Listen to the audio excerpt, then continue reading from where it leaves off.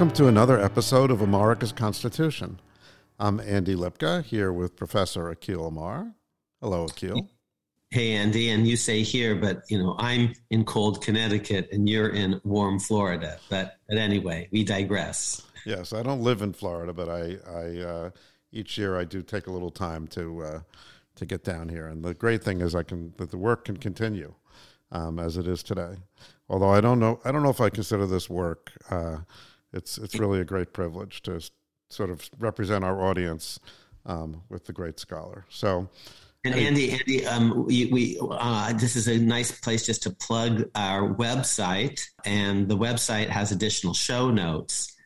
One thing that you should put up on the show notes is a picture that you took. Andy is an amazing photographer that you sent to me of a reptilian, a friend that you made recently.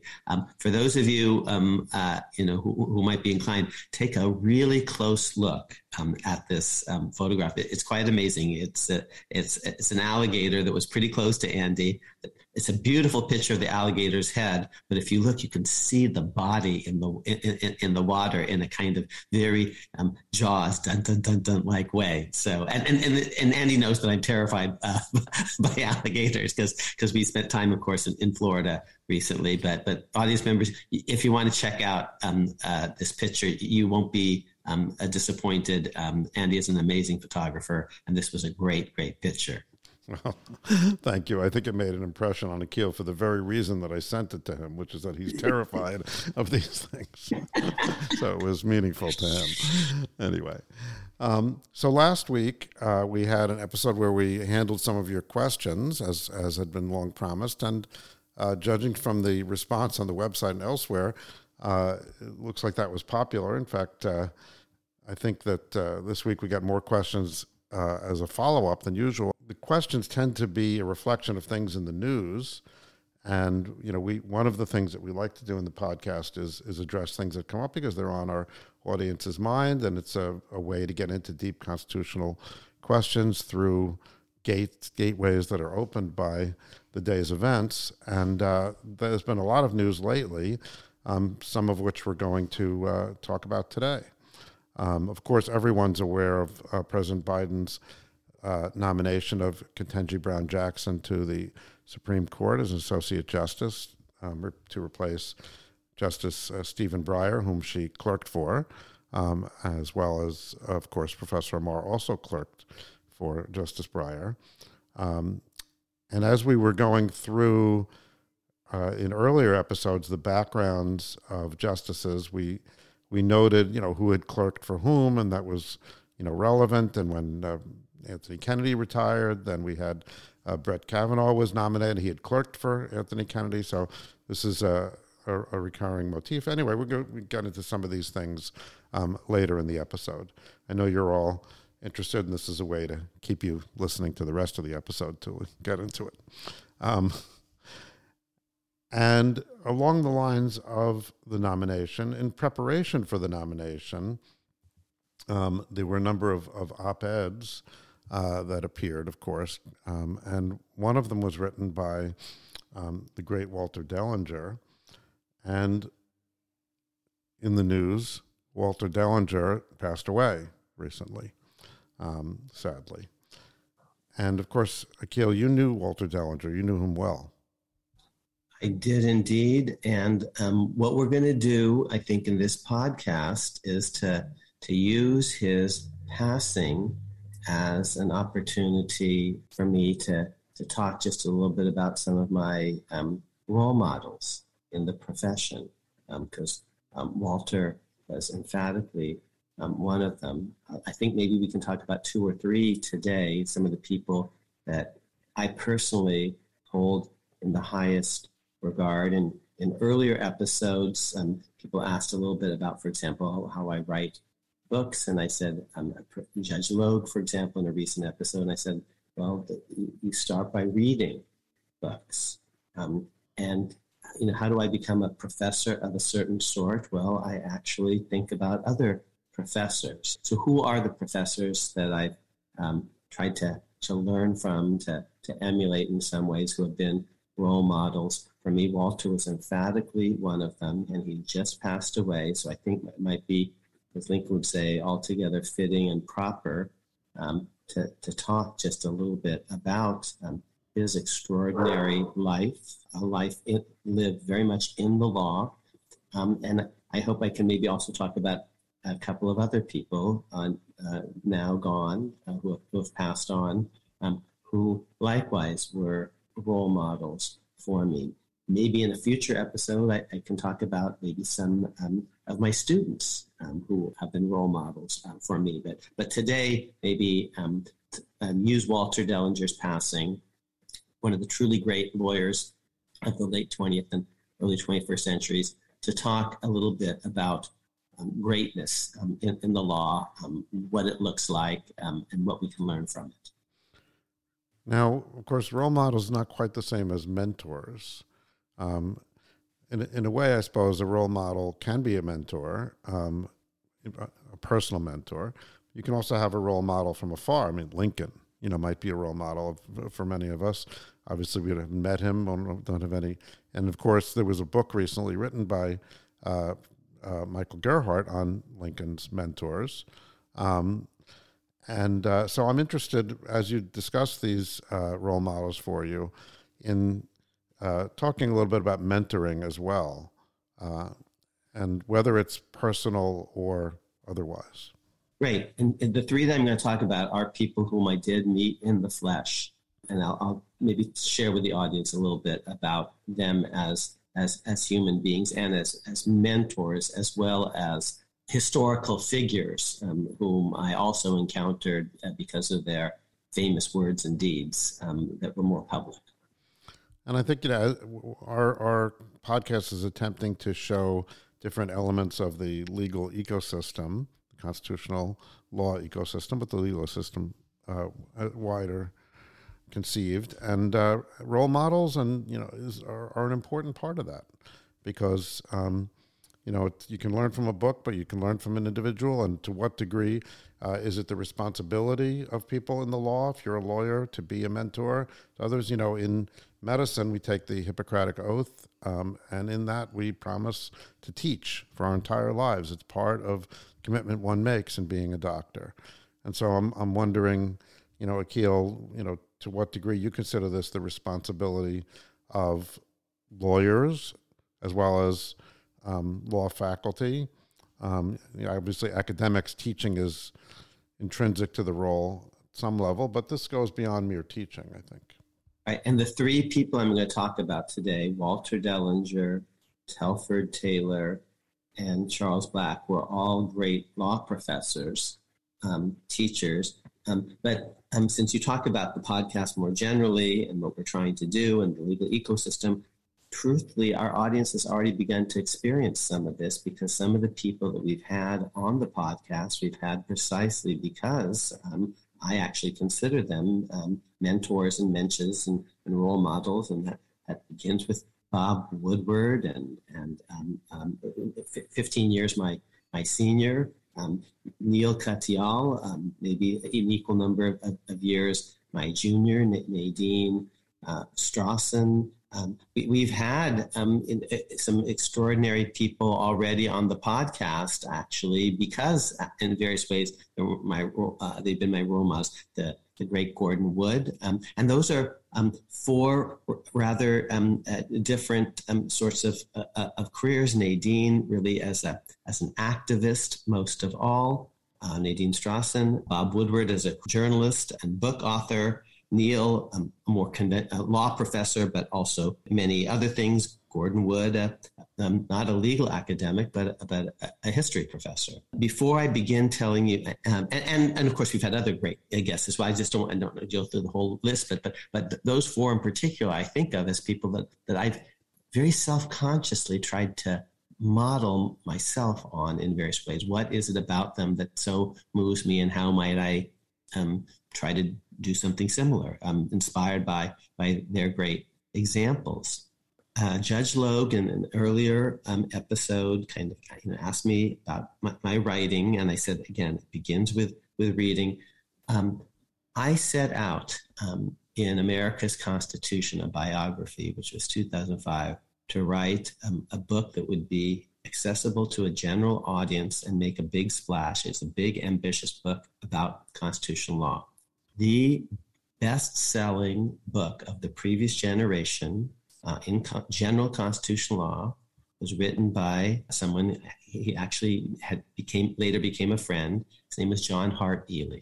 John Hart Ely went to Yale Law School. He actually was a Princeton philosophy major, went to Yale Law School, as did I, clerked for Earl Warren on the Supreme Court. As a law student, his best friend was Alan Dershowitz, who's been on our podcast. Alan was editor-in-chief of the Yale Law Journal, and John Ely wrote what is by acclamation considered one of the 5 or 10 greatest student notes in the history of student notes. A student note is a legal essay written by a student. And Ely's note was about the Bill of Attainder clause, and Dershowitz helped him a lot on it. And then a year later, he clerks for Earl Warren on the Supreme Court and takes the ideas of his student note and actually puts them in U.S. reports as the law of the land in the landmark opinion about the Attainder clause called Brown versus United States. So that rarely happens, that a year after you come up with your idea, the Chief Justice endorses it for a majority of the Supreme Court.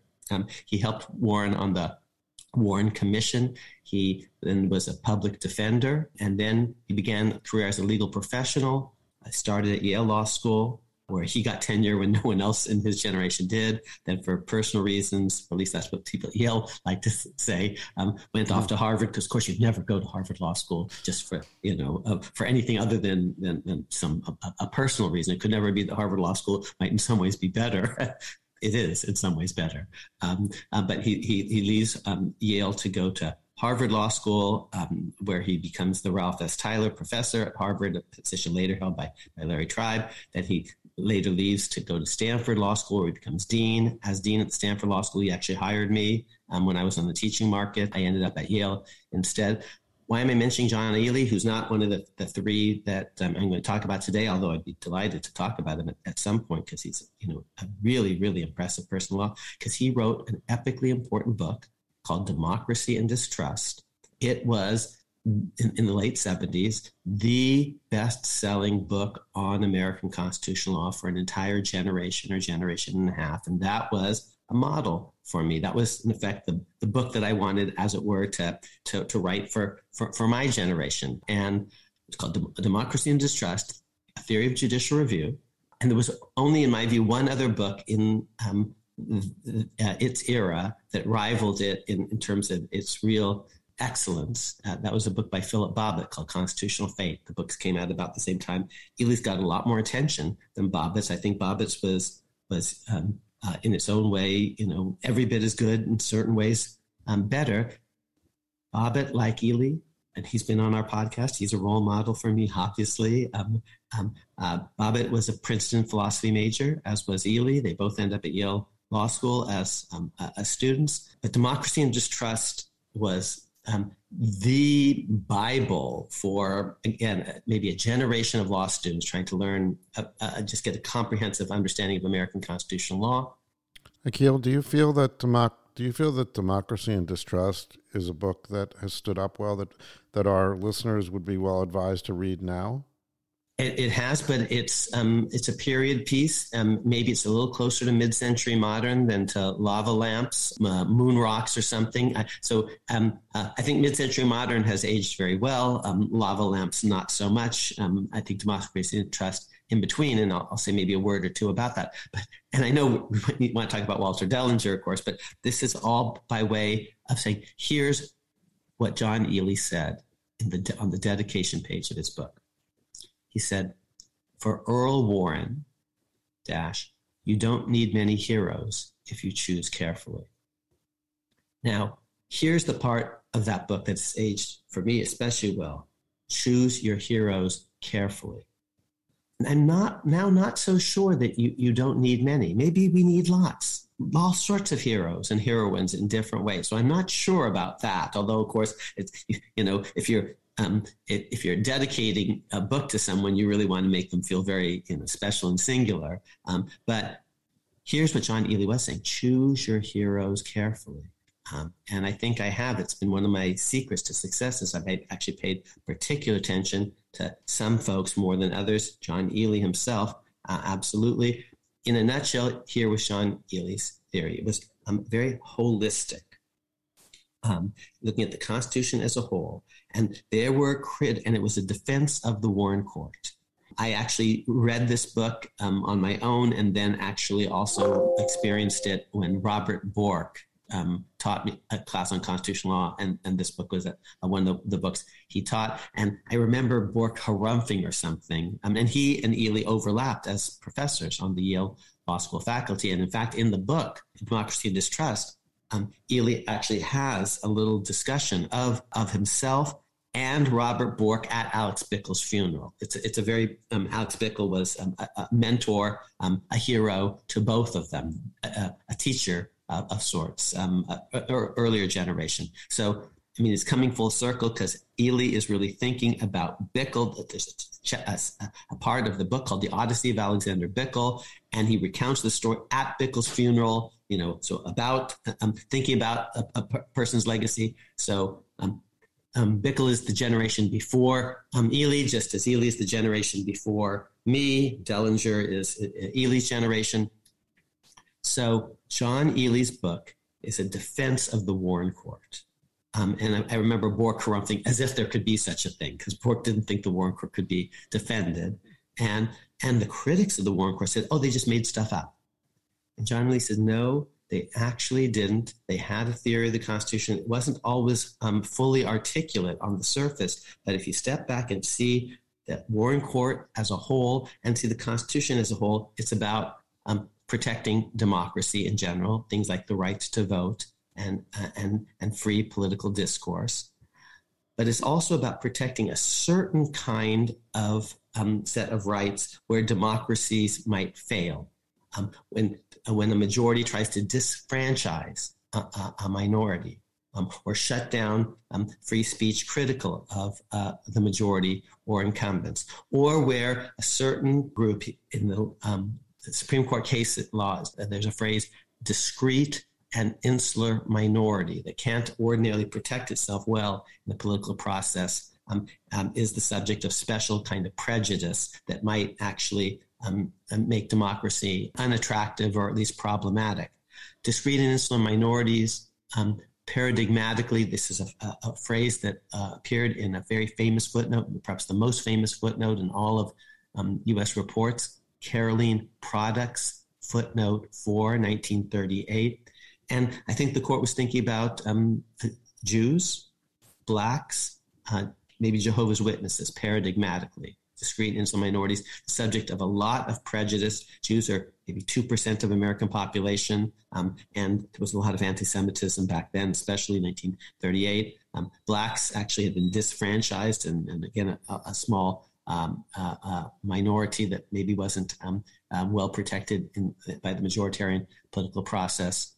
Jehovah's Witnesses. So Ely had a comprehensive theory about the Constitution, its largest themes, and how to make sense of it and the case law. And he's going beyond what he called clause-bound interpretivism, sort of textual literalism, but he wasn't, he thought, simply making up his own personal philosophy and reading it into the Constitution. He was trying to read between the lines and see the Constitution in its largest sense, its large themes. And one of the persons that he openly identifies as a role model for him, influencing him above and beyond, Earl Warren, who was not a great legal theoretician, but a very compelling judicial figure.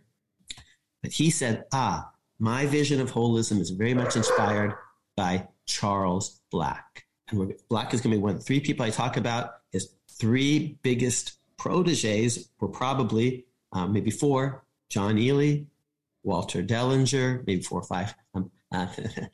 John Ely, Walter Dellinger, Philip Bobbitt, Bruce Ackerman, and yours truly. We are all very much Charles Black disciples. Walter and Philip most emphatically because they were Southern liberals, as was white Southern liberals, as was Charles Black. But Ely was very influenced by Black. I've been influenced by Black. So, and influenced by Ely, and influenced by Ackerman, and influenced by Dellinger, and influenced by Bobbitt, all of Black's proteges.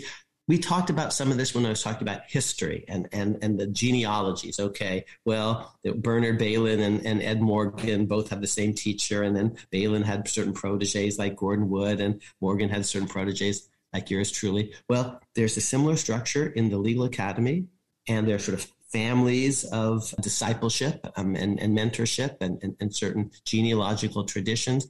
And Walter and John Ely were both influenced, as was I, and Philip, by Charles Black. But this line from Ely, because Ely wrote the book that actually made the biggest splash, for Earl Warren, you don't need many heroes if you choose carefully. And Democracy and Distrust was a really influential book for me. Now, here's how it's aged well and not aged well, because it's a theory not of the Constitution as a whole, but of the judicial role. And I tried to go beyond it by theorizing the Constitution as a whole. But there was a little section in Ely's book saying, here's a little brief tour of the Constitution as a whole and its themes. And I think, gee, why a brief tour? We need a bigger tour. But Ely saw it first, you see. And Ely said in that book, actually, the Constitution was designed to be more democratic than anything that had happened before. He didn't follow up on that, and he didn't realize he was even righter than he knew. But that idea has aged well. The Constitution was supposed to be democratic.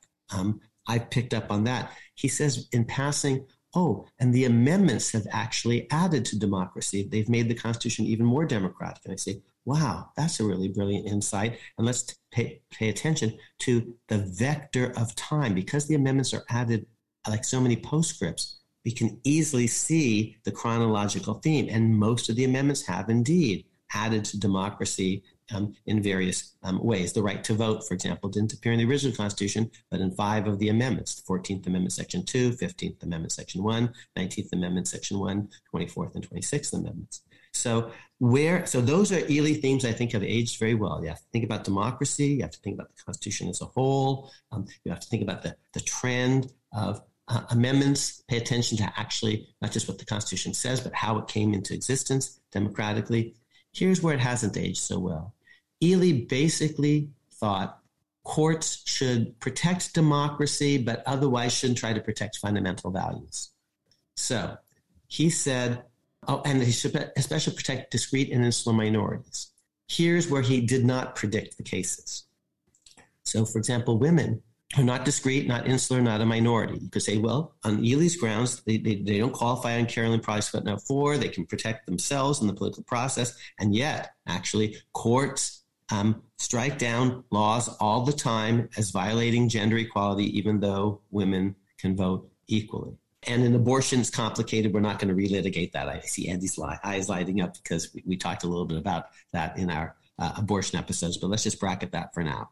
Affirmative action, Ely says, might be right, might be wrong. Judges don't need to worry about it because the majority can protect itself politically. And if the racial majority gives too much to the racial minority, courts shouldn't worry about that. But courts today do worry about that. And that's the Harvard case that's coming up before the court. So Ely's purported to be not just prescriptive, telling the judges what to do, but also descriptive, saying this is what actually the courts are in fact doing. So it sounds like what you're saying is that, or what Ely is saying, your counting of it, is that if you can protect the right to vote and democracy in general, then solutions can be found in the legislature. Right. Other things that's where you should look for your answers beyond democracy. So Ely doesn't have a really great defense of privacy rights because you can say, well, people can protect their own privacy by voting. So he wasn't great on Griswold versus Connecticut, which of course expanded very dramatically rights to privacy after that. Why should we ever protect, for example, states' rights? But courts do. You could say states are represented in the political process, and yet courts say, the federal government has intruded upon states' rights. Why should you ever protect the presidency in cases like the line item it's going to be the legislative veto case, INS versus Chadha. Presidents can protect themselves. A case called Zivotofsky about presidential recognition rights, because you can say, well, the president can protect himself. He plays a role in the veto process. So some of Ely's ideas have, to the extent he was trying to actually describe actual judicial practice, some of it hasn't aged perfectly.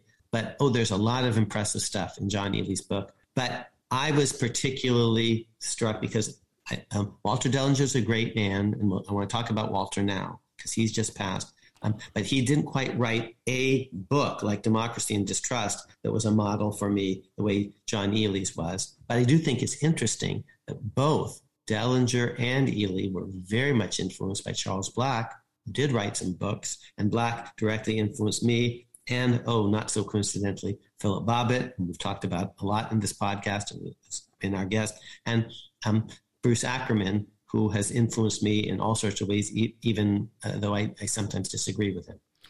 And of course, you're describing, an intellectual inspiration, that your thought on the Constitution is inspired by these thoughts, Charles Black's thoughts, Walter Dellinger's thought, maybe John Ely's thoughts. And that they come from in a sense, the same tree, that these are branches off the same tree. Mm-hmm. So we might say, well, that isn't really that great to have your role models. If you have a few role models and they all come from the same tree, it's really the same role model in a sense. So because it's an intellectual role model and they're saying the same things. So, but on the other hand, there are other ways that one can be a role model, on a personal level, and so forth. So I think that it would be interesting to see, as you describe Walter Dellinger and Charles Black in particular, since you didn't include Telford Taylor in this intellectual tree. No, he descends from a different one, mm-hmm. Actually. But just to finish my sentence here, it'd be interesting to see how they are. Maybe they have something in common as role models for you, but they also provide different things to you as well. Yes, and they actually aren't all saying the same thing, even if they're part of the same tree. The tree has many branches and leaves to continue the metaphor. They may be writing about different topics, so these are not the same person at all. Even and of course, if we're going all the way back. You could say, well, all philosophy is footnotes to Plato. It said proverbially. But if we went from Socrates to Plato to Aristotle, which is, again, an intellectual lineage, Aristotle doesn't agree with Plato on all sorts of things. And so he's pushing back against his mentors. And I already mentioned, Bruce Ackerman is my mentor, but I push back against him. Philip Bobbitt, our audience knows, even though we're both influenced by Charles Black, and even though I'm influenced by Bobbitt, who is 10 years my senior, we disagreed. We disagreed pretty, dramatically on the impeachment issues, and our audience heard all that. By the way, the person who wrote the first little book on impeachment was Charles Black. The second edition was a posthumous edition. Maybe it wasn't posthumous, can't remember, but where I actually did a revised edition of the Black Impeachment Handbook. And the third edition is when Bobbitt did a much more substantial revision of the Black Impeachment Handbook. And so Charles had one set of ideas. I had a slightly different set. I actually said, I agree with most of this, but here's one thing where I think I respectfully disagree. Bobbitt took it in his own direction, and you see Amar and Bob, our audience remembers Amar and Bobbitt, vigorously disagreeing about some pretty big impeachment issues, even though, on other things we agree. Okay, well, this is fascinating, and of course, we've been talking for a half hour, and now it's time to do what we said we're going to do, talk about Walter Dellinger. Yes. So we're going to put up some of the obituaries on the website. There's a one written by Clay. I can't remember if his name is pronounced Risen or Risen in the New York Times. And I've worked with Clay. He used to be the op-eds editor. And another actually tribute essay by our friend Jesse Wegman in the New York Times. In fact, and Jesse, of course, our audience will remember, came on recently and did 2 episodes with us. But he has a tribute essay to Walter. Another lovely tribute essay is by Dahlia Lithwick. It's in Slate, and we'll put that one up as well. I actually sent her a thank you note because I thought Dahlia is an amazing writer, Yale College graduate, by the way.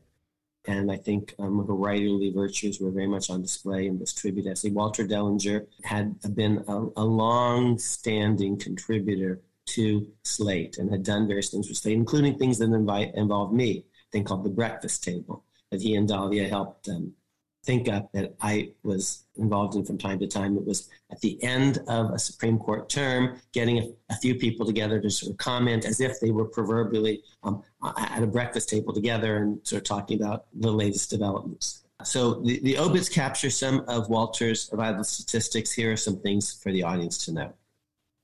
Walter Dellinger grows up in modest circumstances as a white Catholic in the Bible Belt in the South, Carolinas, I believe. His father passes away when he's still a lad, so a single parent family. And from an early age, he, I think, he understands what the world looks like from the minority point of view, maybe because of his Catholicism. There was organized public prayer in the public schools, and whenever that organized prayer happened, because they would use the King James version of the Bible, and which is a Protestant version, and other kind of Protestant texts. I remember his telling me a story once about how he and one Jewish boy would actually have to sort of walk out, and they would clean erasers or something, but they, in effect, every day were forced to stand out, to stand apart, while everyone else, or almost everyone else, gathered together as a community, and he understood what it then kind of felt like to be excluded in that way. He eventually ends up at Yale Law School. I think he back then they had interviews for the law school, and I think he hitchhiked his way up north to interview. I think he was maybe even late for the interview or something, but he was a spectacular storyteller. So I think raconteur. So I think that the tale that he spun about why he was late maybe is what got him in. It charmed the admissions folks. He ended up working very hard and doing very well, graduating at the top of his class, and 1966, I think, Yale Law School graduate, and impresses a young Guido Calabresi, then young professor, also Catholic American, in fact, an Italian immigrant. So who does Dellinger end up clerking for? Well, of course, if you're putting it all together, it would be the great Hugo Black, a Southern, white, liberal, the driving force of the Warren Court, actually. And so when Ely is defending the Warren Court, he's really defending Hugo Black, and Charles Black defended the Warren Court. He was defending the work product of Hugo Black. And Hugo Black, you see, who's one of my role models, I never met him, had been a Klansman early in life. You had to be, Hugo Black was ambitious. He wanted to be a senator. He was a senator from Alabama, just like Jeff Sessions. He was a senator from Alabama, more recently and famously. And apparently, you had to be a Klansman to get elected.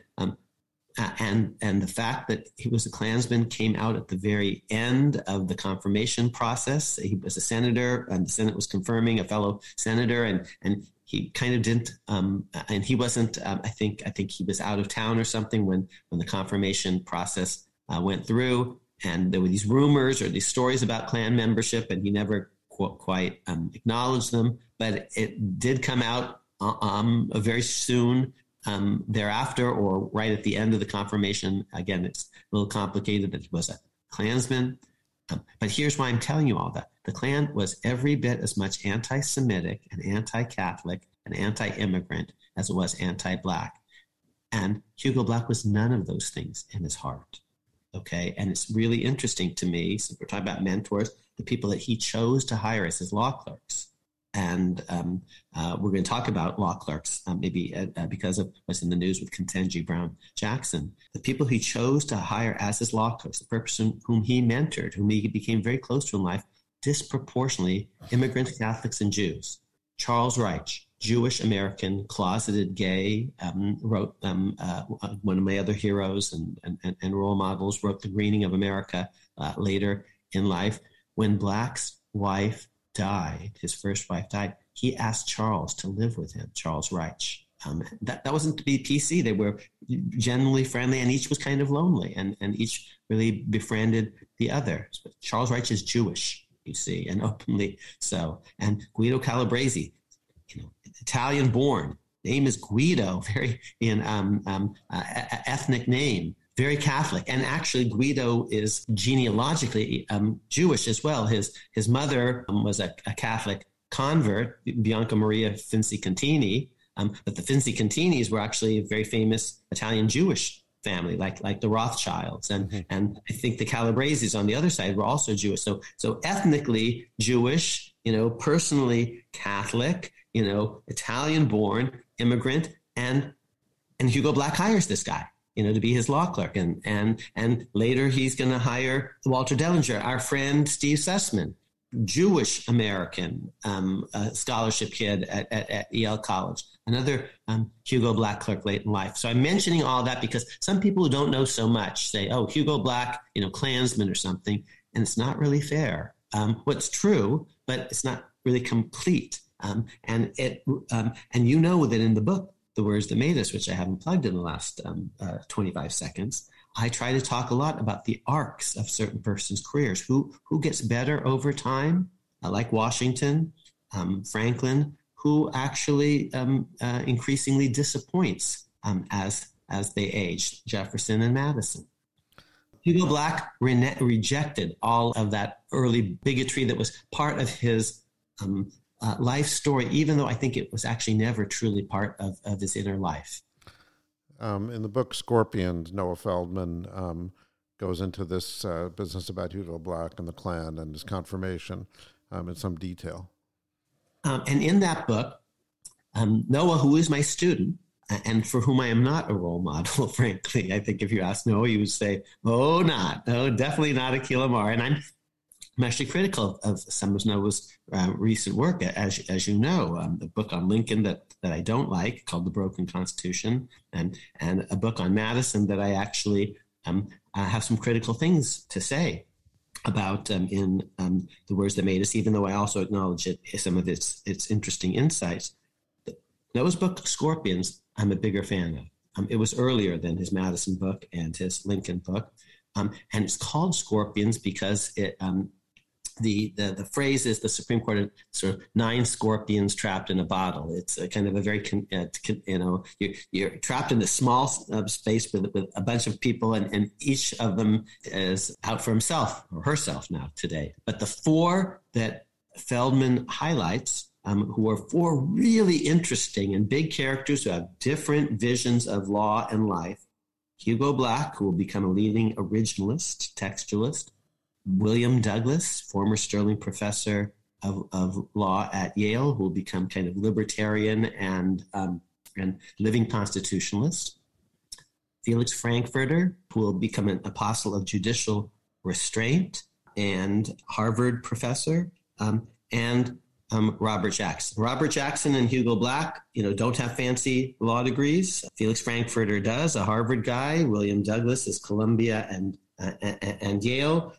Some were low-born. Frankfurter's an immigrant. 4 very different biographies, but the book, Scorpions, is about how they actually came to conflict with each other, even though they were all FDR appointees, you see, but they end up, and so they agree that basically the court should stop doing Lochner, okay? They agree with that. That's what they put on the court for that. But over the years, different issues arise and they move in different directions. And I'm mentioning that to you now because we're going to talk about Telford Taylor. You see, and Telford Taylor is a Frankfurter protege. And Walter Dellinger is a Hugo Black protege. And Charles Black is on the Hugo Black side. And I'm on the Hugo Black side. But Telford Taylor is a completely different lineage. Not at all the same tree, Andy, to use your metaphor.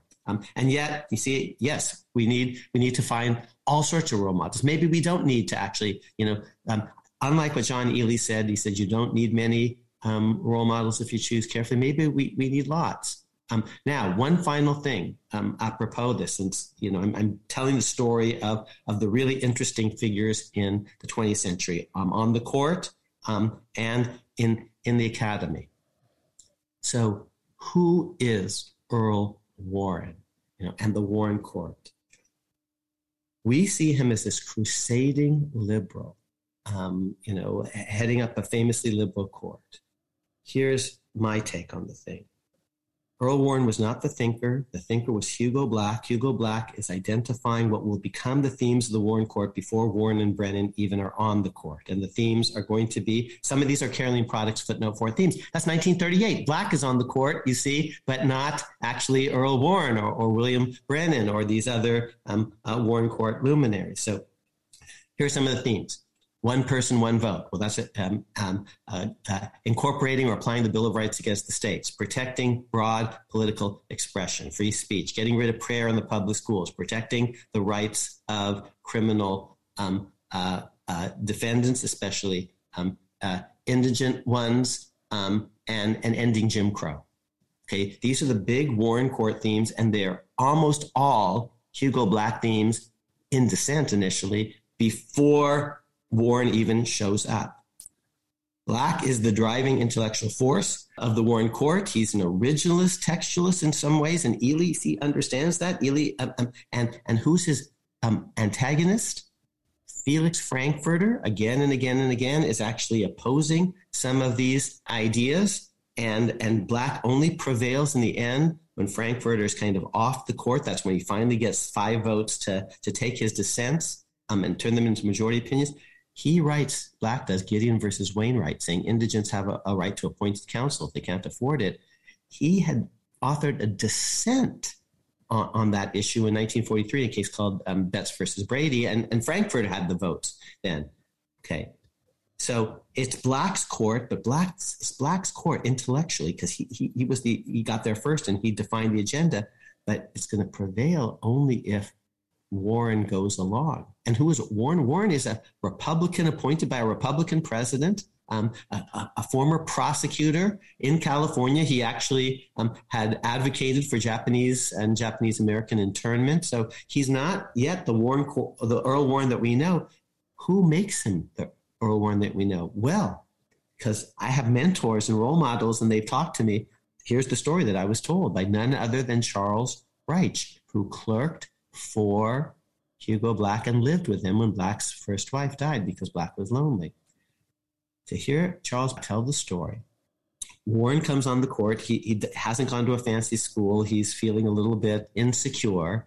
And Felix Frankfurter shows up basically and starts giving him remedial lessons in constitutional law, with his pince-nez, and wagging his finger, because that's how we professors can be. And Warren, of course, he's a very, very polished politician, listens very attentively and courteously. And Frankfurt, I'm sure, thinks he's making great progress because the chief is always, willing to listen to him when he, Felix Frankfurter, deigns to shower these pearls of wisdom on this rube from California.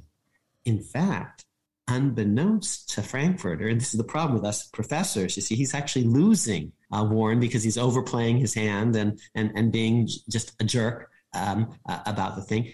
Hugo Black just watches all of this. Warren is governor of California, former governor, and Black, former senator from Alabama. They have a lot in common, okay? They don't have fancy law degrees, but they're really, really smart people. And so Black just watches all of this, according to Charles Reich. And then at a certain point, after several months, Frankfurter's overplaying his hand, invites Earl Warren over to dinner and proverbially throws some shrimp on the barbie. Actually, it's, I think, a really good steak that he puts on the barbecue, great bottle of wine, red. You know how much law they talked that day? None. They're just getting to know each other, just friend to friend. And to hear Charles say it, Hugo Black gradually reels in Earl Warren and makes him basically kind of an intellectual and personal disciple of the Hugo Black vision of constitutional law in the world. Anyone that's read Robert Caro's books about, especially Master of the Senate, can recognize the Johnson treatment there in LBJ's courtship of Sam Rayburn, the Speaker of the House, for example. Hugo Black was underestimated. George W. Bush would say misunderestimated or something, because he was proverbially a hick from the sticks. He's from the Southland. He speaks with a drawl. He didn't go to a fancy school. He's largely self-taught. And Felix Frankfurter makes one of the biggest mistakes of his life when he underestimates this guy, because this guy didn't go to Harvard, because Black was really smart and self-taught and a very impressive politician. Hugo Black is in the Abraham Lincoln tradition, you see. And at the very end of our podcast, we may talk a little bit about that, because there are these issues that are floating about the Ketanji Brown Jackson nomination. And we'll talk about fancy schools and what background or resume you need to have today to get on the Supreme Court, and how that may be different than in a world where you have Earl Warren and Hugo, who was never a judge, and Hugo Black was never a judge, and Robert Jackson was never a judge, and William Douglas was never a judge, and Felix Frankfurter was never a judge. And two of these guys, didn't even have 3 years of standard law school education, Robert Jackson and Hugo Black. And yet they are reckoned among the greatest justices, you see. And so Scorpions is a good book. I do recommend that. I can't say the same thing about Noah's most recent book about Abraham Lincoln. I really find myself sharply critical of it. We can talk about that in a later episode. And I think his book on Madison is decidedly mixed. Noah's book. Noah Feldman's. So getting back to, of course, Walter Dellinger, which is how we got onto this. So Walter Dellinger clerks for Hugo Black. And again, they're somewhat similar, white, progressive Southerners. He gets his first teaching gig, and you can guess where it would be. It would be in the Southland. It's actually at Ole Miss, which is really, really reactionary place. And this is the 60s. Since you mentioned Lyndon Johnson, right after Lyndon Johnson as president has pushed through the Civil Rights Act of 1964, the Voting Rights Act of 1965. He is in the process of pushing the Housing Act, Fair Housing Act of 1968. So Dellinger and his wife Anne start at Ole Miss. They will later move to Duke Law School, where Dellinger distinguishes himself as a constitutional scholar, writing important articles on many important topics in fancy places like the Harvard Law Review, including important articles about the constitutional amendment process, taking us back to the ERA episodes and Jesse Wegman. So a distinguished career as an academic. He and his wife Anne start a family that's going to be relevant. They have two sons, one of whom, Hampton, is going to actually come to Yale Law School, be my protege, and one of my favorite students of all time, who is now in administration picking judges. So we're coming full circle here. Because if you ask me what makes for total a greatness and being a real mensch, Walter Dellinger had it all. He was a great thinker and professor, but he was also a good husband. His wife at the end of her life suffered, I think, some dementia. He took wonderful care of her, and father. And I know that because Hampton is one of the best students I've ever had, and that's because his folks raised him right. Just like Matthew Lipka and Carolyn Lipka and Rachel Lipka, who were raised right by Andy and Wendy. So a great professor, a great family person, a great teacher. I'll say a little bit more about that. But he will also go on to have really significant careers as a government servant and as a private lawyer. So, wow, the whole package. Dellinger will later become head of the Office of Legal Counsel under President Clinton. Who's Clinton? A Southern, white, liberal Yale Law School graduate. Married to another Yale Law School graduate. And Walter Dellinger is the head of the Office of Legal Counsel, which gives special advice to the president and the executive branch, especially about separation of powers issues. Other heads of the Office of Legal Counsel, very famously, have included William Rehnquist, who became Chief Justice under Richard Nixon, Antonin Scalia, who became a justice under Ronald Reagan. So the OLC is Office of Legal Counsel is a really important position. Dellinger is head of that. And then he's acting Solicitor General of the United States under Clinton, arguing on behalf of the United States in the United States Supreme Court. And other people who have been famous solicitors generals, as we've talked about before, include Thurgood Marshall and Elena Kagan, Robert Bork, Ken Starr, Robert Jackson, many others. Of course, Neil Katyal was acting Solicitor General. I was about to say Neil was acting Solicitor General, as was Walter. And why was Walter acting Solicitor General? Because he couldn't get confirmed by the Senate because he was basically filibustered. And why was he filibustered? He was filibustered because he had, maybe it was technically blue-slipped back then, but he was opposed by the senators from his home state, including Jesse Helms, who didn't like him because he had spoken out against Robert Bork and had crusaded for racial justice. So here's another thing I'm telling our audience.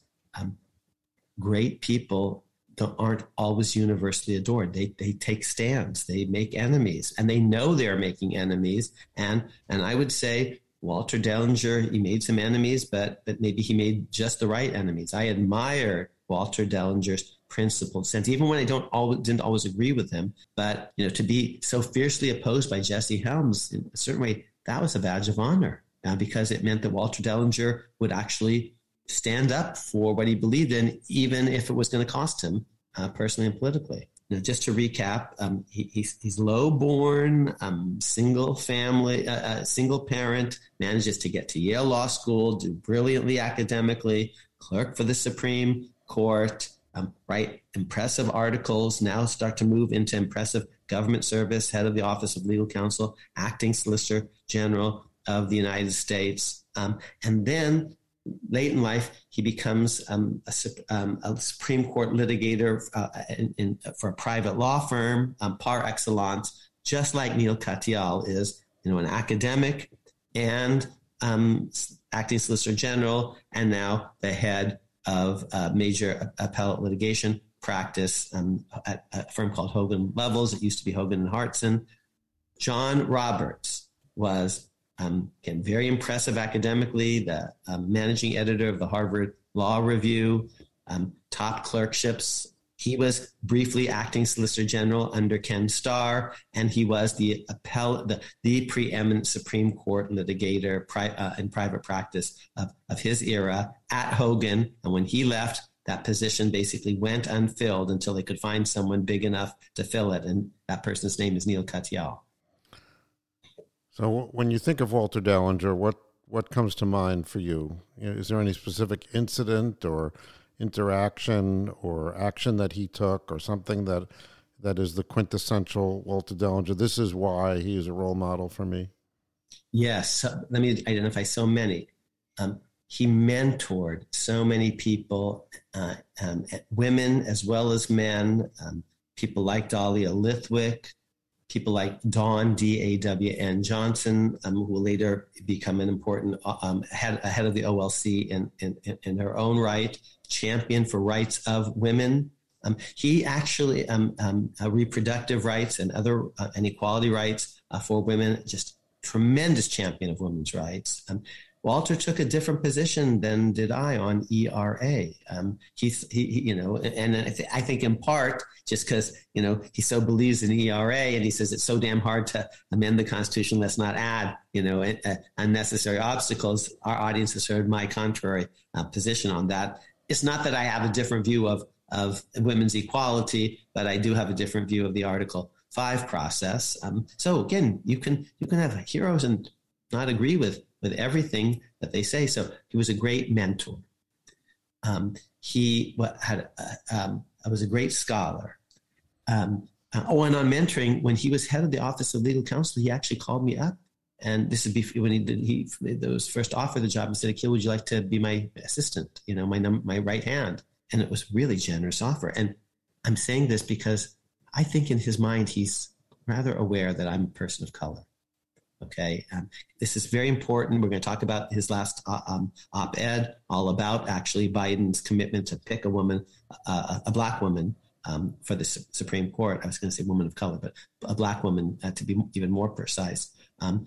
Walter comes from a Southland and understands actually that non-whites for much of American history haven't been given a fair shot, and he was going to try to do whatever he could to remedy that. So he offered me a position. I ended up saying thanks so much, but I just want to stay at Yale and try to make my mark as an academic. But went out of his way to mentor all sorts of people. Neil Katyal, one of his mentees, out of his way to encourage people younger than him. I'm going to actually read an email that he sent me. Andy, I know you've seen it before, but not that many professors who are idea people are really actually great in legal practice. You have to get along with other people. You're part of a team. See, professors kind of live in their own head.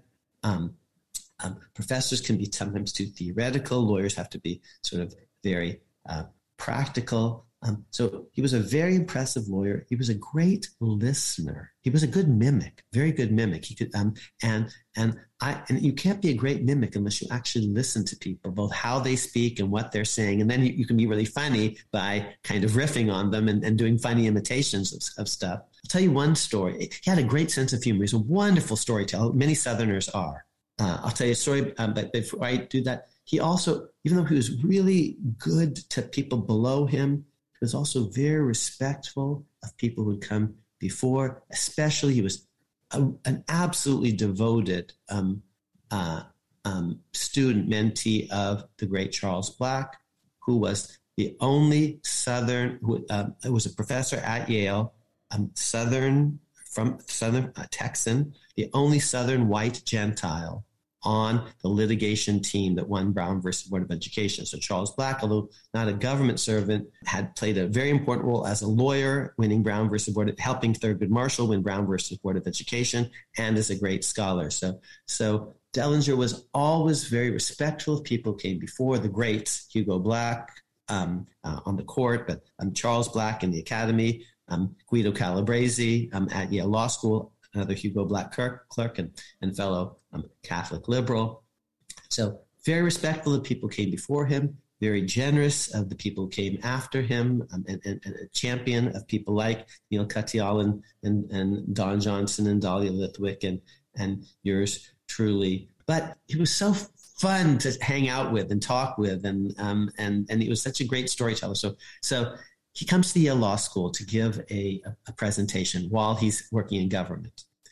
And this is at the time when Paula Corbin-Jones has sued the sitting president of the United States, Bill Clinton, for a kind of sexual harassment-like incident that occurred when Clinton was the governor of Arkansas.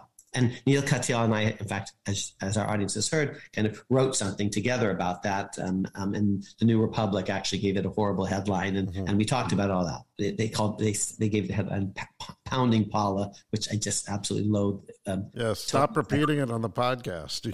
You're giving it because you're giving it more play than it deserves. Yeah, because I want everyone who ever, because the internet is out there forever. I just want everyone to know that was not me. That was not Neil. Okay. So I asked Dellinger when he came to the law school, I said, you're working in the administration. Are you involved in this litigation at all? Involving press? And he looked at me and he smiled. And again, this is, in front of a whole audience. He says, no. When he's getting girls, he's on his own. So he had a sense of humor. He said, which reminds me of a story, because he said, this is Southerners. He says, I was at the laundromat the other day, and two gals were talking about the president, and I was just, in front of the line, and one of them says to the other, that old Bill, he's a hard dog to keep on the porch. So he was so fun and cool to be around. And now, pulling some of those things together, and I'm hoping that we can just share with our audience the last op-ed that Walter wrote. It turns out we now know just a couple of weeks before his passing. It's in the New York Times, and it's all about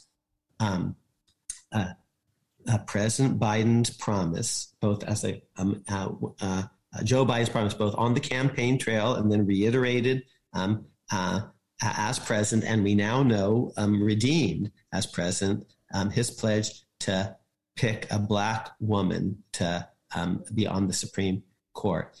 And just one final piece of backstory. In The Words That Made Us, in the last chapter, Adieus, I tell the story of the deaths of the 6 great founding fathers in chronological order. And in the story of Benjamin Franklin, it's actually a newspaper piece that Franklin writes weeks before his death, and it's a newspaper essay basically urging America to end slavery. And here's what I just say about that. And I really thought about that, and I wrote the book obviously a couple of years ago. It was published a year ago, well before Walter's passing. But here's what I say. Benjamin Franklin's essay ran in the March 25th, 1790 issue of Philadelphia's Federal Gazette. Less than a month later, he was dead at age 84, and his countrymen began to see, with hindsight, the special significance of the words that he likely knew were his last. His playful piece was also deadly serious. It was satire of a certain sort. His playful piece was also deadly serious. They were his dying words to America.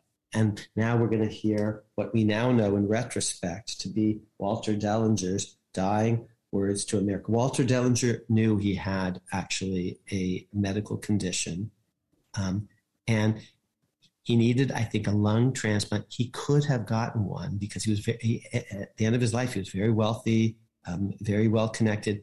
He could have jumped the queue and gotten it. He died at age 80. He did not do that because he thought that was not, I think, the right and proper thing to do. He's a very, high-minded, moral, righteous person.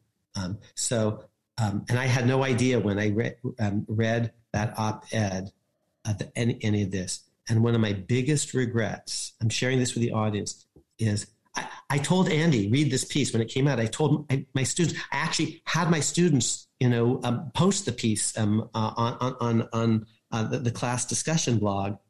And I had made a mental note to send Walter a note saying, wow, this was a really good piece. But I just kind of, forgot to do it. One thing, led to another, and I never did it. So I never actually told Walter how much I was impressed, wowed really, by this piece. So that was my mistake. So telling the audience, don't forget to do these things. Reach out to friends, especially in this time of COVID, and just connect. And then after we go through it, I'll read you one thing and Walter actually did do that sort of thing for me, and I failed to reciprocate this one time. I had done it on other occasions, but I'll just tell you some of the email correspondence. But let's first read this piece because it's really great lawyering in my view. And it's Walter Dellinger at his best. So I'll read some of it, and as I read it, Akil will interrupt me and point out why what I just read was an example of something that was notable and excellent. Now, the title, which of course he may not have written, is Yes, the Supreme Court Should Look Like the Country by Walter Dellinger. And then the byline here is Walter Dellinger, an emeritus professor at Duke Law School, served as head of the Office of Legal Counsel and as acting Solicitor General of the United States under President Bill Clinton. President Biden will soon announce a black woman as his nominee for the Supreme Court. Stop. Look, that's such a crisp, short sentence, and there's such a directness there. I mean, Neil was telling us about oral argument. You have to count seconds and even fractions of seconds, he said. It's just very clear and direct. It's going to be a black woman. So even read that again. It's beautiful. It's Lincolnian. President Biden will soon announce a black woman as his nominee for the Supreme Court. Good. Honest. Conservative commentators have criticized this plan, calling it, quote, unprecedented and unnecessary, unquote, and saying that it, quote, elevates skin color over qualifications. Unquote. Okay, so he's already now identifying, the criticism and who's doing the criticism, conservatives, what kind of criticism they're making. This is unprecedented, blah, blah, blah. And ideally he's going to respond to it. But, a clear statement of the case, first sentence, Because if you're arguing before the Supreme Court, you've got to actually get your points out fast. And here's the counter argument, Your Honors, and then we're waiting for his response. So did some senators, among them Ted Cruz of Texas, who called Mr. Biden's plan offensive and an insult to black women. New paragraph. There is, however, a long and important tradition of presidents taking into consideration the demographic characteristics of prospective justices, including geographic background, religion, race, and sex, to ensure that the Supreme Court is and remains a representative institution in touch with the varied facets of American life. Okay, so because I kept interrupting you, the previous sentence, he is picking a fight, as it were, posthumously with Jesse Helms, except Jesse Helms is now named Ted Cruz, a Southern white conservative. This is in part a debate, within the Southland among whites, you see, and Charles Black and Hugo Black and Walter Dellinger on one side, and Jesse Helms and Ted Cruz maybe not so much. So that was the previous sentence. Even at the end, he's standing for something and therefore standing against something and someone. And he's already, remember they said it's unprecedented. That was, that's the critique. And he's saying, actually, it's utterly precedented and it's justified, he says. But so he's already beginning to tell us, this has been done before. And he continues to do it. He says, more fundamentally, our history shows that the process of reaching out to expand the personal backgrounds of the justices has often produced stellar jurists who made historic contributions to the court and our judicial system. Great. So he's going to give us a history lesson now, and he knows what he's talking about, we hope. And he, in fact, he does, but just the reader's going through, okay, you're going to tell me something. You're going to actually give me some facts. Take, for example, President Ronald Reagan's nomination of Sandra Day O'Connor. Okay, stop right there. He speaks conservative, does Dellinger. He grows up in the Southland. He knows how conservatives think. The first thing that you'd want to do to try to appeal to a conservative might be to say, Ronald Reagan. Okay, now that might not persuade the Trumpists, okay, but for a certain generation, especially his generation, Ronald Reagan is the gold standard, okay, and so he's going to begin to tell us about, Ronald Reagan, and like this isn't like monkeys on a typewriter, this is because he's really good at what he does. Every sentence actually click, click, click fits into a beautiful legal and rhetorical structure. So, and rhetoric in part, rhetoric has a bad name in some circles. It has a great classical tradition, and it's the art of persuasion. And, as Aristotle and others teach us, it's about logos, pathos, and ethos. It's about making logical arguments. It's about making arguments about who we are as a community. It's about making sometimes emotional appeals of a certain sort. So, and Dellinger's going to have all of those. But ethos, who are we? We are a people in part defined by our presidential greats. And if I'm trying to persuade conservatives, I'm going to actually want to tell you about Ronald Reagan. By the way, talking about persuasion and Aristotle and so forth, there's a book by which I recommend called Saving Persuasion, A Defense of Rhetoric and Judgment by Yale professor Brian Garston. And that's the sort of thing, audience members, that you'll get lots of if you do EverScholar. That's true. As others have recently noted, Reagan made a campaign promise similar to Mr. Biden's over 40 years ago, to name the first woman to the Supreme Court. Some suggest that Reagan's pledge is different because he had a list that included men. Of course he did. The administration's conservative activists urged on him the names of conservatives such as Robert Bork and Antonin Scalia. But Reagan was steadfast. He promised a woman, and he nominated a woman. Okay, so some people have said that was different because it wasn't an exclusive list. He said, well, other people were on the list, but at the end of the day, he did what he said he was going to do, basically, which is pick a woman. Some will suggest that Mr. Biden will be choosing from a smaller set of potential nominees than Reagan did when he determined to choose Justice O'Connor from half the population. That point fails to account for the scarcity of female lawyers when Reagan made his commitment. The prime age for Supreme Court nominees is between 45 and 60 years old. That meant that Reagan was choosing from among those who entered law schools between roughly 1943 and 1958. In 1958, 3.1% of law school students were women. In 2020, women made up 54% of law students in the United States. Wow, brilliant. He's saying at the time, if you said you were going to pick a woman, that's 3% of the relevant pool. Today, if you say you're going to pick a black woman, that might be actually 6% of the relevant pool or 5%, and he remembers this. He was there. I think it's just sort of beautiful, fact-based argument and persuasion. Of course, I would say that in order to be persuaded by this argument, you have to believe that Reagan did something that was worth emulating. And that's because he is saying it's not unprecedented, and conservatives need to understand that that the person that Ted Cruz would have said, it was his patron saint, did it first. Even for the relatively few female lawyers of the right age in 1981, systematic discrimination had excluded them from the usual credentials possessed by Supreme Court nominees, such as major law firm partnerships and federal appeals court judgeships. Thus, Reagan necessarily had to expand the range of backgrounds from which to find the best woman. That expanded search led him to Justice O'Connor, in all likelihood the first intermediate state court judge ever elevated to the U.S. Supreme Court. So he's showing an awareness that there's been discrimination in America, and we have to take that into account if we're actually going to be true to our best selves. And John Ely, I talked about earlier, I talked about affirmative action, and Walter Dellinger was very much aware every day of the structural inequalities that he had seen with his own eyes.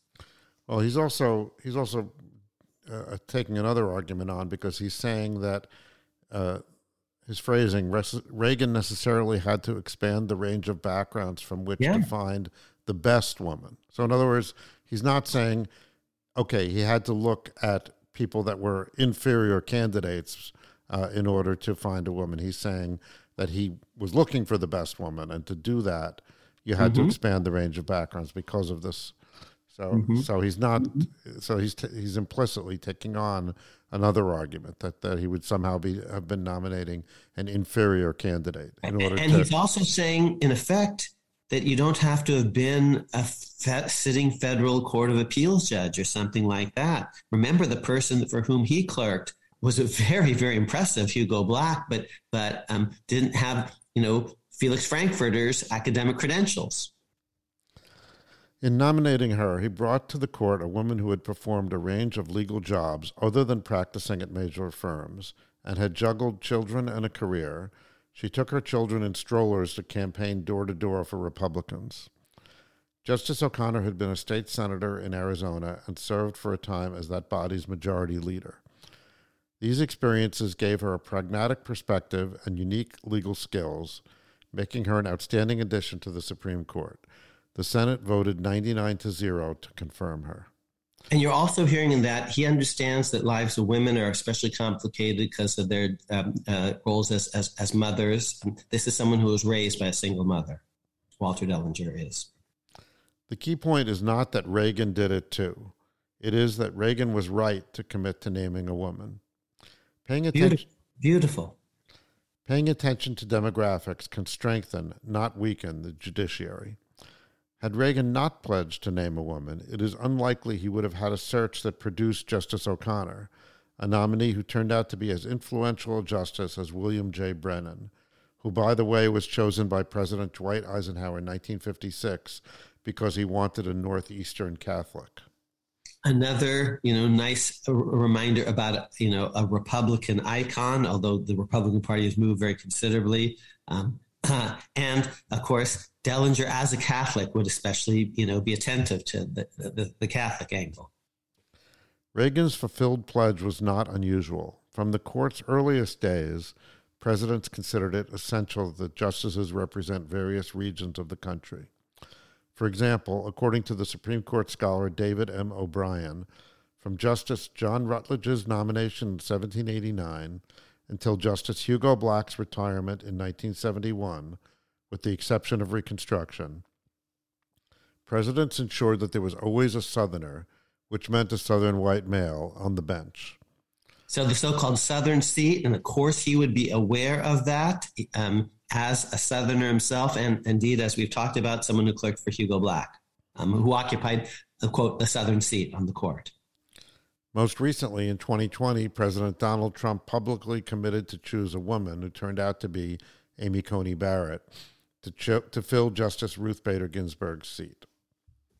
This practice of considering prospective justices' backgrounds and demographic characteristics, engaged in by presidents of both parties over the decades, is not some form of quota designed merely to appease political constituencies. Rather, it stems from bedrock principles of democratic governance. Hang on just a second. Before we get into that whole thing, which is great, I know it's going to be great. Note that, he's aware that not all conservatives are Reagan conservatives. So he's actually, this is a nod even to the Trumpists. And it's a lovely tip of the hat to Amy Coney Barrett, basically saying she belongs on the court. So good for him. He's trying to persuade. He's trying to, reach everyone. So just to go to this, let him make this argument. He says, rather, it stems from bedrock principles of democratic governance. After all, the Supreme Court exercises immense power to issue decisions that affect and bind all Americans. For that power to be legitimate, and for Americans to continue placing faith in the court, its members must be representative of all of America. Mr. Biden recognized precisely this point when he explained during his campaign that the Supreme Court should look like the country. Moreover, as the visiting Georgetown history professor Thomas Zimmer put it, Biden's public pledge represents an affirmation of multiracial pluralism. That's why it matters. It's an acknowledgement that the traditional dominance of white men was never the result of meritocratic structures, but of a discriminatory system that needs to be dismantled. That's a quote. Yes, Mr. And remember, he is a white man, so but he's aware that in some respects he's been the beneficiary of perhaps unfair advantages. Yes, Mr. Biden could have made a less categorical statement about his selection process, but that is not Joe Biden. By the time he doubled down on naming a black woman, he knew how exemplary a group he would have to choose from. He knew he was going to do it, so he said so directly. Such candor is typical of him. That's your client. This is not the professor. This is the lawyer who has a client and understands the client and is just being honest with us all about who the client is. And there was an honesty to what Biden said, kind of maybe a kind of bluntness, and there's an honesty in this defense. It kind of rings true. It's I think the best thing that you can say if that's who your client is. He says that's not Joe Biden. Biden is going to just be blunt, but he's going to say, but even before he said it, he knew that he'd be picking from a good group of candidates. It's interesting to contrast that, though, with what he had said about Reagan earlier, because he talked about Reagan's list, and essentially what he said was, okay, Reagan made a list, but he never intended to consider the people that were on the list. Yeah. And then he went on to say, well, but he did what he said he was going to do, so that's implying a certain integrity at the same time as he's saying that he didn't mean what he said. Whereas, so if you want to contrast, so he's giving Biden the same points that he gave to Reagan, and then some, because he's not applying that. So he's turning the criticism of the fact that many people have said Biden, he could have picked a black woman, but why did he have to say he was going to do it? Exactly. That's what a lot of people do say. He says, well, Biden's going to be blunt. Biden, remember, said 3 weeks ago, I think Putin's going to invade, and, it will be different if he, if it's just partial. He was actually talking about the Nets. And so that's Joe Biden. He's actually just going to tell you, what he thinks. The truth is, back to the article here, the truth is that there are extraordinarily accomplished and credentialed lawyers of all races, ethnicities, sexes, and religions. Though nowhere near perfect, the American legal community has made strides to eradicate the discrimination that has long pervaded the profession, meaning that more women and people of color are graduating from top law schools, earning judicial clerkships and working in prestigious positions in government, law firms, and academia, and otherwise possessing the experiences that make for wise judging. The black women who President Biden is reportedly considering for the Supreme Court, remember this was before the nomination, are all well-respected and highly qualified potential nominees with sterling credentials. Regardless of race, they should and very likely would be found on any Democratic president's shortlist. This list is but a small fraction of the extremely qualified women who could be chosen, black women who could be chosen. There are approximately 25,000 black female attorneys in America. There is every reason to believe that President Biden's nomination process will benefit by focusing on that extraordinary group for the next justice of the United States Supreme Court. That's it. Okay. So I think that's just great. I don't think actually, Andy, because we've spent so much time, I'm not sure we're going to be able to do justice to Telford Taylor and Charles Black, but actually we should just continue this series because I do want our audience to get a sense of some of these extraordinary people. I've already begun to tell you a little bit about Telford Taylor. Oh, he's a Felix Frankfurter protege, and about Charles Black. Oh, he's my mentor and Philip Bobbitt's mentor. I haven't told you about all of those folks, so maybe we can hold back on some of that because I do want to say a little bit. We promised to say a little bit about Ketanji Brown Jackson's nomination, how to think about it more broadly. But just before we do that, we've just heard Dellinger's last words to America. If I could just share with our audience a couple of things that Dellinger from time to time just sent me, because you're seeing his public greatness, but I just want you to hear a little bit. The private Walter Dellinger, who, Andy, reminds me a lot of you, because you're always sending me sweet little notes and of encouragement and the rest. And I so love you for that. Let me actually, though, read. I'm not going to read yours, but I am going to read Walter's. Here's one that he sent me. It really meant a lot to me when I received it. So this is an email that I received from Walter on November 22nd, 2013. The Senate of the United States had just really for the first time done a thing called the nuclear option. Harry Reid had, by simple majority vote, changed the rules such that there could be confirmation various judicial nominations by simple majority. And this would lead to 3 people getting put on the D.C. circuit, in fact, 3 Democratic appointees. And remember that Dellinger himself had been kind of thwarted from being formally confirmed as Solicitor General by kind of Senate shenanigans of a certain sort, somewhat similar to the filibuster. So here's what, and our audience will remember that I had been, along with Gary Hart, for years kind of crusading for this nuclear option idea. Just out of the blue, Walter sends me this note later that day, and no one else, of course, other than Walter had noticed this. The subject line was congratulations. Akil. It is very rare that a scholar has an extraordinary real-time impact on an important public policy question. And you've done that. I've never told you that I found the chapter in your book on the filibuster to be astoundingly original and convincing.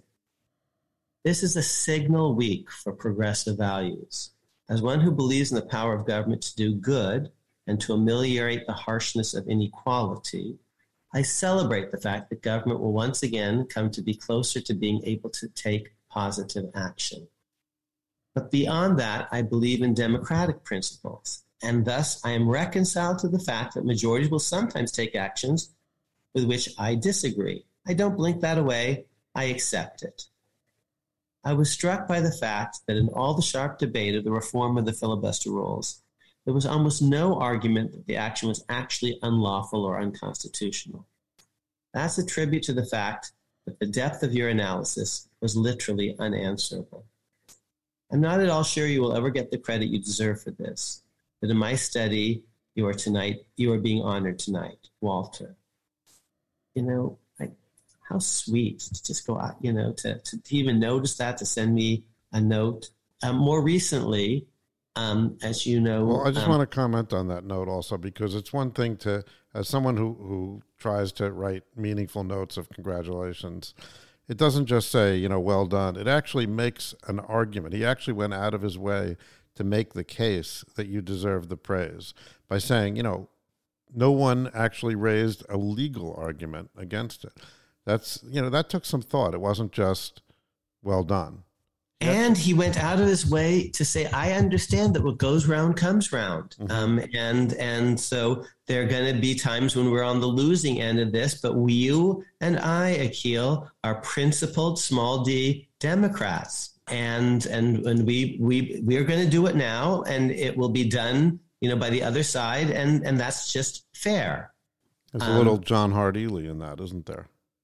And you see, actually, that Charles Black with all of this. So Walter was also on the Biden Judicial Reform Commission, and he had actually sent me a note saying, "I'm going to, make sure that you have a chance to make your arguments." And then when I did, make my arguments in July, we did an episode on that, Witness in the Center Square or something. He went out of his way. He just sent me a very sweet note saying, a fantastic job. Call me this week to discuss. You were brilliant. You don't have to do stuff like that. And if you read Dahlia Lithwick's tribute, he did that to Dahlia. If you read Neil Katyal or talk to Neil, he did that for Neil. He did. I'm sure Don Johnson would say the same thing. DAWN. He did that for Pam Harris, one of his proteges, Pamela Harris. He did. Who is now a judge on the United States Court of Appeals. He did that for so many people. And very interestingly, a huge percentage of us are not white men. Okay, Neil Katyal, Akhil Amar, Don Johnson, Pamela Harris, Dahlia Lithwick. It's really interesting in that regard. His son, Walter, his son Hampton, as I mentioned, is one of my favorite students of all time. And when Hampton was recently picked by Joe Biden to be in the Office of Legal Policy, which helps pick judges, I reached out to Walter. When he was named for the Biden Commission, I sent him a note saying, "I'm so happy to see that you will once again serve our country in an important position." And here's what he said in response. He's so generous. "Thank you, Akil. Your email is timely. I was intending to reach out to you. I'd very much want to hear your views, have your views. And if, as I think will be the case, that there will be public hearings, I'll consider my contribution to make sure that you have a venue to give your thoughts. Warm regards." So he's saying, my job will be to make sure that you get to make your case. Like, what a generous soul, especially when you understand all the things that he has himself done. He wasn't stuffed with himself at all. When Hampton got this job, I sent him a nice note. Just the way I send, would to you if Matthew or Carolyn or Rachel, had some great achievement or something, because he took such pride in his family. So anyway, that's Walter Dellinger. Yes, and we should come back to Charles Black and Telford Taylor in our next episode, as at least part of it. Yes. I didn't think we could do the whole episode on Walter, but of course that was idiotic of me, because he was that large in life, and now is the time, to remember that largeness. May his memory be a blessing. And I think it's it's worthwhile to use that last op-ed to see what it is that you admire in writing and in an op-ed. But of course, he would have been.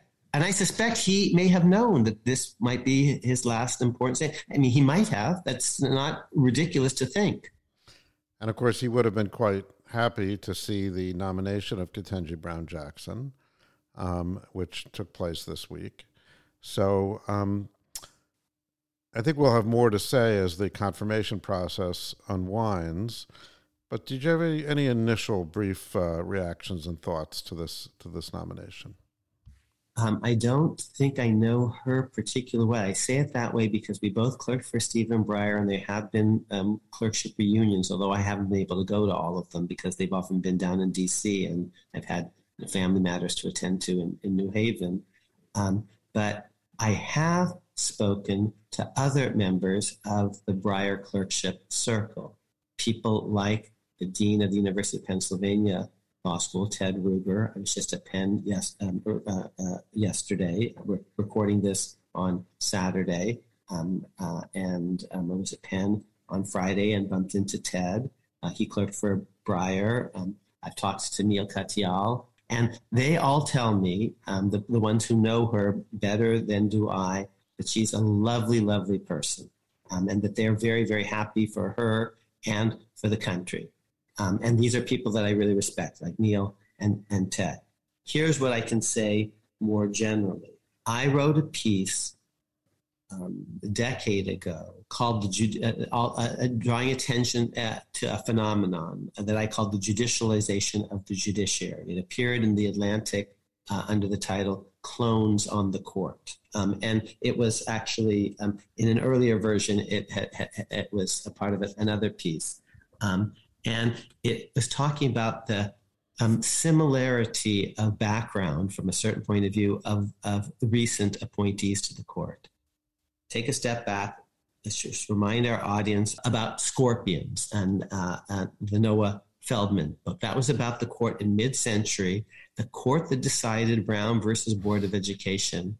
On that court, only one of the 9 justices had been a judge before being a justice. And that person had done other things as well. And no member of our audience, I think, would probably even be able to remember this person's name. Our audience, just try to think about who was on that court in Brown versus Board of Education, and you're going to think about Earl Warren, and he, as we've just heard, was a governor, and Hugo Black, and he was a senator, and Robert Jackson was Solicitor General and Attorney General, and Felix Frankfurter was a law professor, and William Douglas was a law professor, and we could just go down the list.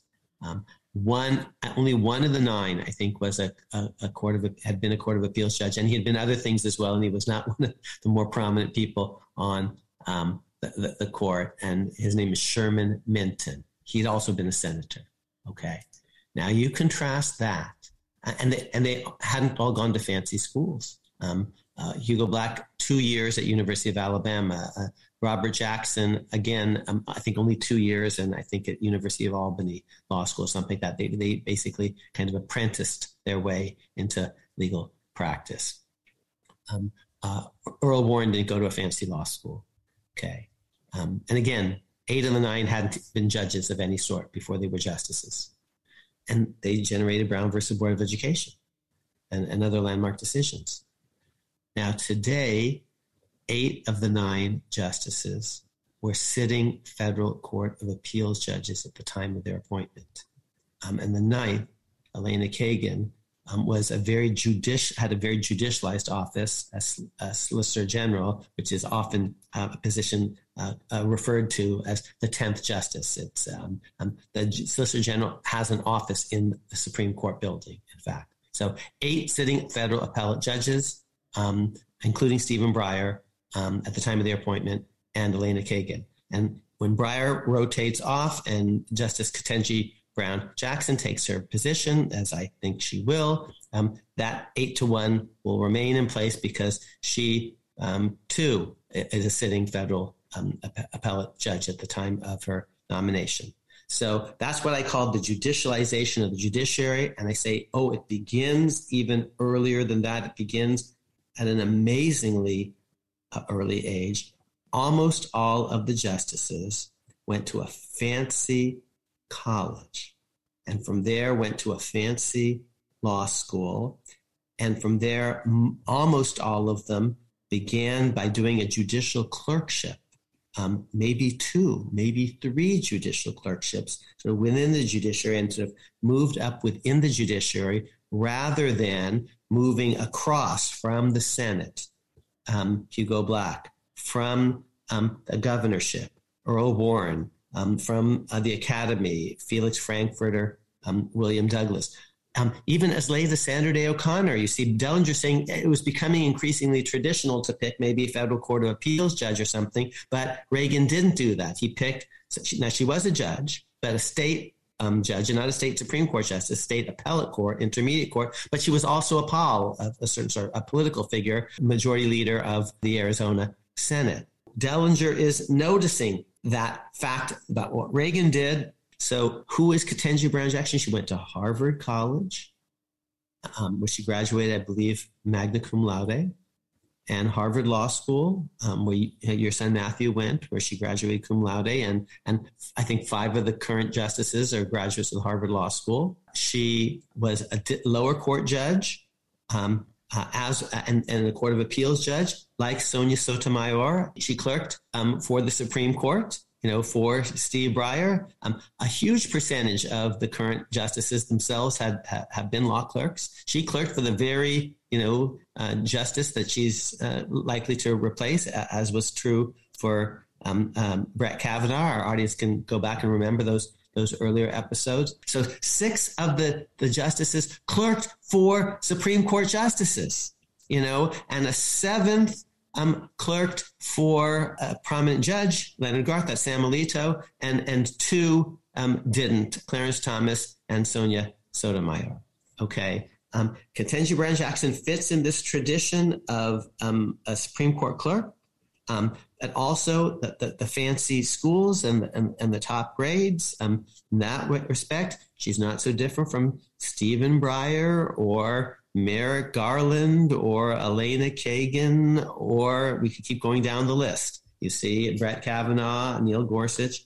Here's what I wrote about this a while back, because there was some discussion, because of the 3 finalists, one of them hadn't gone to a fancy law school, Judge Childs in South Carolina. 2 did go to fancy law schools. They both went to Harvard. Leandra Kruger and Ketanji Brown Jackson, I think they both went to Harvard undergrad, which, Andy, you and I have to admit is a pretty fancy place. And Leandra Kruger went to Yale. Just to say, I haven't gone on the record as admitting that. Leandra Kruger went to Yale Law School, where she was editor-in-chief of the Yale Law Journal and clerked for the Supreme Court for John Paul Stevens, and Ketanji Brown Jackson, as you just heard again and again, clerked for Breyer himself. Here's what I wrote when Merrick Garland was being nominated, and I'm a huge Merrick Garland fan, and this is what I wrote, and it built on this earlier piece that I wrote about the judicialization of the judiciary. Here's what I said. So hooray for Abraham Lincoln and for his metaphoric children, Barack Obama, Hillary Clinton, and Merrick Garland. But here's the difference between Lincoln and them, and the dark side of the rise of modern meritocracy. Lincoln did not go to a fancy college or law school. In fact, he had less than a year's formal education from cradle to grave. He rose late in life. By contrast, Obama, Hillary Clinton, and Garland are all Ivy Leaguers. So was Scalia. So are all the current justices. This was, again, early 2016. Garland himself is a double Harvard grad. To be sure, he was a scholarship kid, not unlike Obama, Clarence Thomas, and Sonia Sotomayor at various stages of their illustrious academic careers. But the gateway to the modern Supreme Court seems to narrow early in life. Apparently, late bloomers and non-Ivies need not apply. This narrowing is happening not just at the court, but also in the presidency. And this was written before the 2 Trump elections. Each of our 4 most recent presidents attended Harvard, Yale, or both, as did the runners-up in 5 of the 7 most recent elections: Dukakis, H.W. Bush, Gore, Kerry, Romney. The last time Americans voted for a president without a Harvard or Yale graduate on the ballot was 1984. And again, the most recent election wasn't true, but in 2020, but it was in 2016 with Tim Kaine and Hillary Clinton. If we include vice presidential candidates in our tally, we have to go all the way back to 1968 to find a year where none of the top 4 candidates went to one of these 2 schools. Again, 2020 was an exception, but not 2016. Obama, Garland, and Clinton, that is Hillary Clinton, thus embody a brave new world in which we are all formally born equal, but inequality begins to set in quite early in life based on early grades, early test scores, and early extracurriculars. New world elites are not quite the same as old world elites, but the emerging schoolocracy makes me nervous, even as I myself have been a huge beneficiary. Admissions officers goof, and not all roses bloom early. And here's now to wrap everything up. This schoolocracy is an advantage for certain people who, aren't born straight white men. It's an advantage if you can actually prove yourself in these hallowed halls. If your name is Barack Obama or Hillary Clinton or actually Akil Amar or Ketanji Brown Jackson. Anil Katyal, Walter Dellinger, a scholarship kid, Sonia Sotomayor, Clarence Thomas. So there's a negative side to this. It seems very exclusionary, but there's also a way in which actually people just automatically can say, oh, she must be pretty darn smart because she graduated magna cum laude at Harvard and cum laude from Harvard Law School. Right. And it can be a counter to implicit bias. Yeah, I think that if I were to take your argument at face value that you make in writing, you're comparing, this to Lincoln, your current people to Lincoln, saying, well, Lincoln, didn't go to law school and this sort of thing. But, and now people go to fancy schools, but you also have to admit, I think, that Ivy League schools now are way more meritocratic in admission these days than they were in Lincoln's day. And hold on, so let me finish. So, it's true that the decisions are being made early in life, as you say, but then after they go to their Ivy League school or as an undergraduate, then they go to law school, so they have another layer of merit layering. And then they do the clerkships that you identified, which is another layer of merit filtering. So, and in fact, Walter Dellinger's op-ed is an attempt to address a criticism that non-meritocratic criteria were being used to choose. And now he meets that criticism, but still, it's there. And so, you've identified this trend, but I don't think you've established that it's a bad thing. And also, of course, there are exceptions, as we saw in the case of Amy Coney Barrett, a graduate of Notre Dame, a fine school, but not Ivy League. And of course, Sandra Day O'Connor, as was pointed out by Walter Dellinger. And 2 or 3 quick things. One, you're absolutely right that it's not your father's or your grandfather's Ivy League. Yale Law School this week just announced that about 50 kids out of a group are going to get complete free rides if your family income is sort of near the poverty line. Yale Law School is now absolutely free. Which is great. And I say we got to keep doing that. So point 1. Point 2, I said I'm a huge beneficiary of it. It makes me nervous in part because admissions officers, as I said, goof, and I'm one of those admissions officers, and not everyone's an early bloomer. But I'm a huge beneficiary of that. So that's the second point. Third, Sandra Day O'Connor graduated in the top 10% order of the Coif at Stanford, a fancy school. Notre Dame is actually a very impressive school. And actually everyone, in the law world knows, she got into University of Chicago Law School and chose Notre Dame instead. And that's a little mark. Oh, you got into top school. And of course she clerked on the Supreme Court. So there are all these little markers that folks in the law world know about. So part of the podcast, as you've explained at the beginning, is to talk a little bit about the legal ecosystem. And I think we've actually talked about a lot of different little parts of it today. So thanks. Yes, thank you. And one other point I might make about Ketanji Brown Jackson, which differentiates her from recent candidates, is that she was a public defender. Very few of the nominees for the Supreme Court in recent years have been public defenders. A nice point now. I mentioned that John Hart Ely did that before he joined the Yale Law School faculty. Very nice point. And there'll be more to discuss on her. And this is one of our longest podcasts, so we're going to skip the question this time and get to it next time. And maybe talk about Telford Taylor and Charles Black, other role models. So lots. Stay tuned. Yes, as the nomination process moves forward, there'll be plenty to talk about, and I suspect next week will be part of it. So thank you, and see you next week.